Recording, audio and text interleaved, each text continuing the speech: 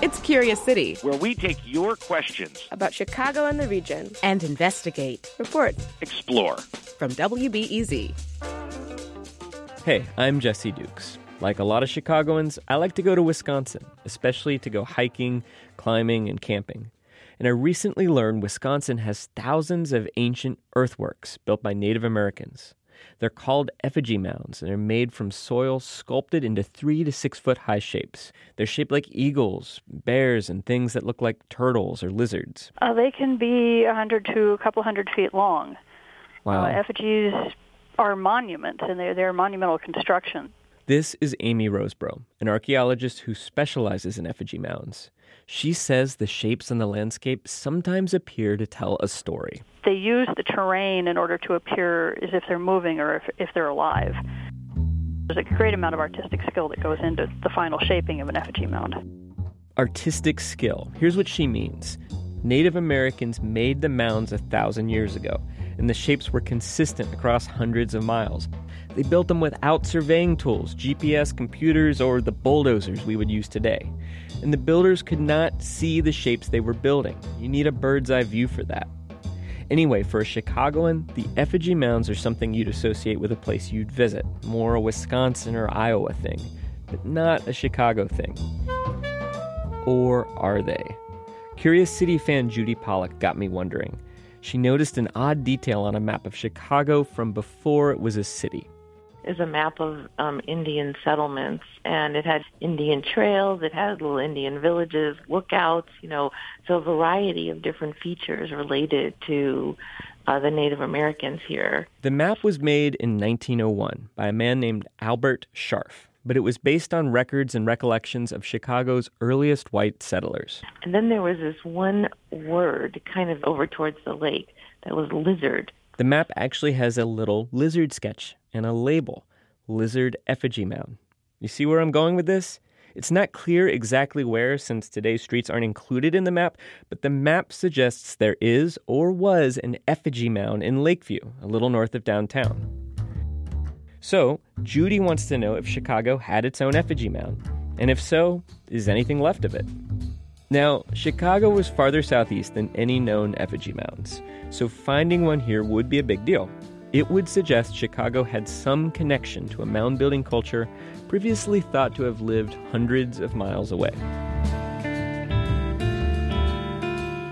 For an answer to Judy's question, I reached out to local historians and archaeologists, all of whom said the only real evidence about the mound was the map Judy saw with the lizard label. It's really just a clue. And I learned that if there had been an effigy mound in Chicago, its chances of surviving the early days of white settlement was not great. During that period, the mounds did not fare well. That's archaeologist Amy Roseborough again. We're estimating losses of 80% or more. Wow. It was just a matter of indifference for the most part. This is a period when Native American groups are being removed from the area, and there was this concept that the land is now in our hands, and we are going to either not bother with these remnants of the past or purposefully erase them. Well, that doesn't sound promising, but I did learn that Albert Scharf, the man who made the map, probably got the location of the lizard mound from his friend Carl Dilg. Dilg was an amateur archaeologist active around Chicago in the late 1800s. His papers are at the Chicago History Museum. Folder. This one says mounds. That's me at the History Museum, whispering because it's a quiet reading room. I'm looking for a description or a location Judy and I can check out to see if there's any trace of it. In looking at Dilg's papers from the 1880s and 90s, get this, he writes about the lizard effigy in the present tense, like it's a local landmark. It's 2 blocks north of Wolfram. I find a sketch Dilg made of the profile of the lizard effigy mound, sketches of artifacts found near the mound, and finally, a more detailed map of Lakeview showing the, quote, lizard effigy's exact location. Oh my goodness, I found it. North of Oakdale. Oh, wow. Dilg's Lakeview map includes a sketch of a lizard on a specific block, north of Oakdale, east of Sheffield. But then I find papers from another archaeologist, a respected professional archaeologist from Wisconsin, Charles Brown. He visited Chicago in 1910, and he writes, quote, a lizard mound was located on Oakdale Avenue and Wellington Street under the present elevated station. Note the past tense, was located. So, one archaeologist describes the mound in the present tense in the 1890s, another in the past tense in 1910. They both place it in the exact same spot in Lakeview. And here's another piece of the puzzle. In 1896, an elevated train line, now the Brown Line, was built right through the spot both archaeologists say there was a mound. So to me, these data points suggest A, there was some kind of mound in Lakeview, shaped something like a lizard, and B, in the 1890s, the construction of the L train destroyed it. I met Judy, our question asker in Lakeview, to show her Dilg's map with the mound location. Oh, look! There it is, a map. You can walk right under the L tracks where the map suggests the lizard would have been. Don't see any elevation, do you? No. It's a parking lot now, and there's no sign of any mound. It's sad. Yeah, it's really sad. It makes me go back to think about who was it that did this and, what were they thinking at the time? And is there any record of it, or is it just gone without a trace? Now, I should say, I never found rock-solid evidence that the mound Dilg talks about in Lakeview was really an ancient effigy mound. Could have been a trash pile or a sandbar. But there's good circumstantial evidence it was an effigy. Enough that it's worth discussing Judy's follow-up question. If there were an effigy mound in Chicago, who built it in the first place? One thing to check is whether the mound as described is related to the other effigy mounds in Wisconsin. So I described the sketch to archaeologist Amy Roseborough. Does that shape that I'm describing as drawn on the map sound familiar to you? Yes. There's similar mounds throughout a good portion of southeastern Wisconsin.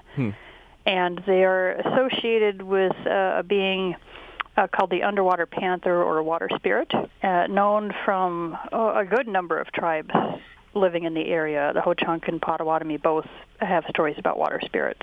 So, Roseborough thinks it's possible that the mound in Lakeview was the same kind found in Wisconsin. And the fact that it's hundreds of miles from the Wisconsin mounds might actually reveal something about the builders. For the longest time, people thought of the effigy builders as this single unified culture, that you've got one group of people who are all doing the same thing at the same time. And what we're finding and what these isolated or kind of far-flung effigies are telling us is that it was more of a ceremony, it was an idea, and that you could adopt it wholeheartedly, as many people in Wisconsin seem to, or you could build one effigy mound in your community's lifetime. Roseborough believes the mounds were constructed cooperatively over weeks as part of burial ceremonies for important people. And the mound building is only going to be one part of what's going on. There would have been ceremony occurring, funeral ritual, feasting, speeches, dancing. As far as the question of who built the mounds in Wisconsin or Chicago, well, that's been a contentious subject for at least 200 years. And the different ways in which people have answered that question often says more about them than the actual answer to the question. You see, in the late 1800s, when Native Americans were no longer seen as a threat to westward expansion, white Americans got interested in the mounds. Although when you consider that many were burial sites, that interest was not always respectful. There was a tradition called going mounding. So if you could take a family out on a picnic, you'd hand a shovel to a couple of kids, and then they would dig into a mound to see what was there. Like human remains. Early archaeologists referred to the, quote, mound builders with a capital M and B, as if they were a separate race. Many people were convinced groups like the Ho-Chunk, Potawatomi, or Ojibwe who lived in the areas with effigy mounds were not sophisticated enough to build them. People used to say that the Phoenicians must have built them, or, people from Mars must have come down and built them. This is John Lau, a Potawatomi Indian and professor of American Indian Studies at Ohio State. He thinks American settlers might have even ignored Indians who did have something to say about the mounds, because... Gosh, that sounds like the natives have more of a claim, and it sounds more icky to walk them out to Kansas and Oklahoma then. In the 20th century, archaeologists finally started asking regional tribes about the mounds. It turns out the Ho-Chunk in Wisconsin claimed descent from the mound builders. From those conversations and more archaeological evidence, it's now widely accepted that ancestors of the Ho-Chunk, Iowa, and other regional tribes built the mounds. I reached out to the Ho-Chunk Nation, but they didn't call or write back. Over the years, they've described mounds as sacred places and expressed they'd prefer not to explain much more than that. Now, Chicago's effigy mound would have been in the territory of the Potawatomi in the 17 and 1800s. So what about them?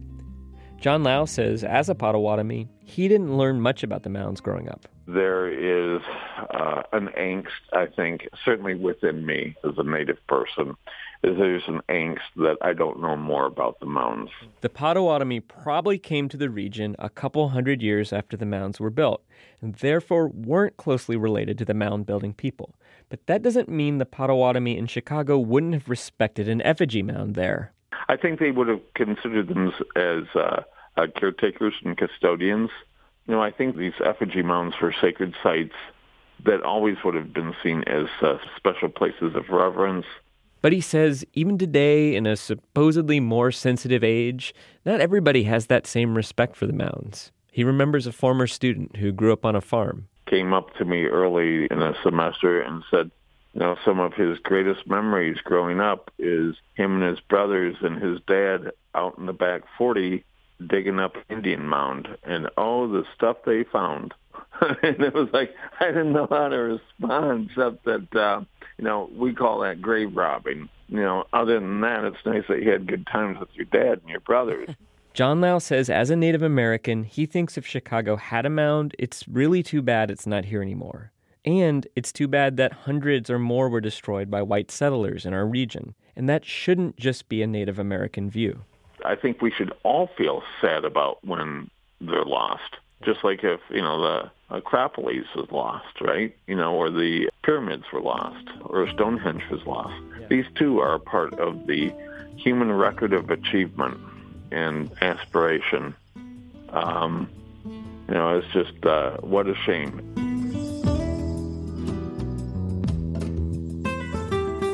Reporting came from me, Jesse Dukes. Research help from Catherine Nagasawa, Bashira Mack, and Robert Lorzell. Support comes from the Conant Family Foundation.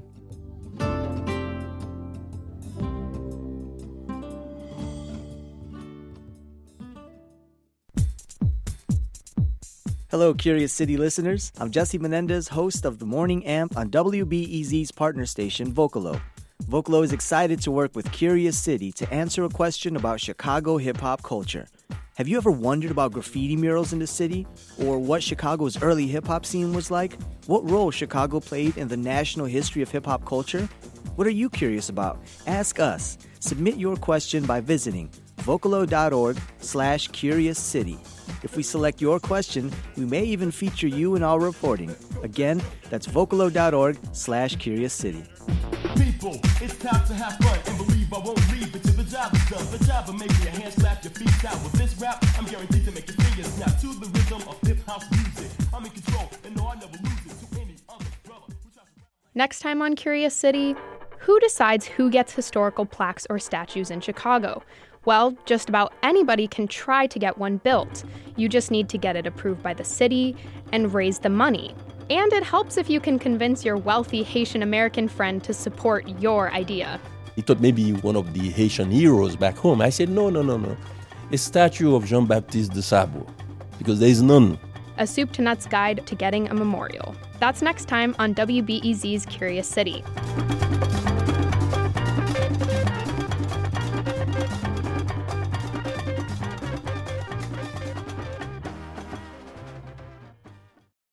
At a time when information continues to come at us faster and faster, sometimes you need to hit pause and rewind. NPR's Throughline takes you back in time to the source of the news stories filling your feed. Find NPR's Throughline wherever you get your podcasts. Before we start the show, we here at Curious City want to let you in on a little-known fact about WBEZ. 89% of all our funding comes from community support, including contributions from curious listeners like you. If this program has changed how you see Chicago, please consider supporting this program at WBEZ.org/curious. Thank you.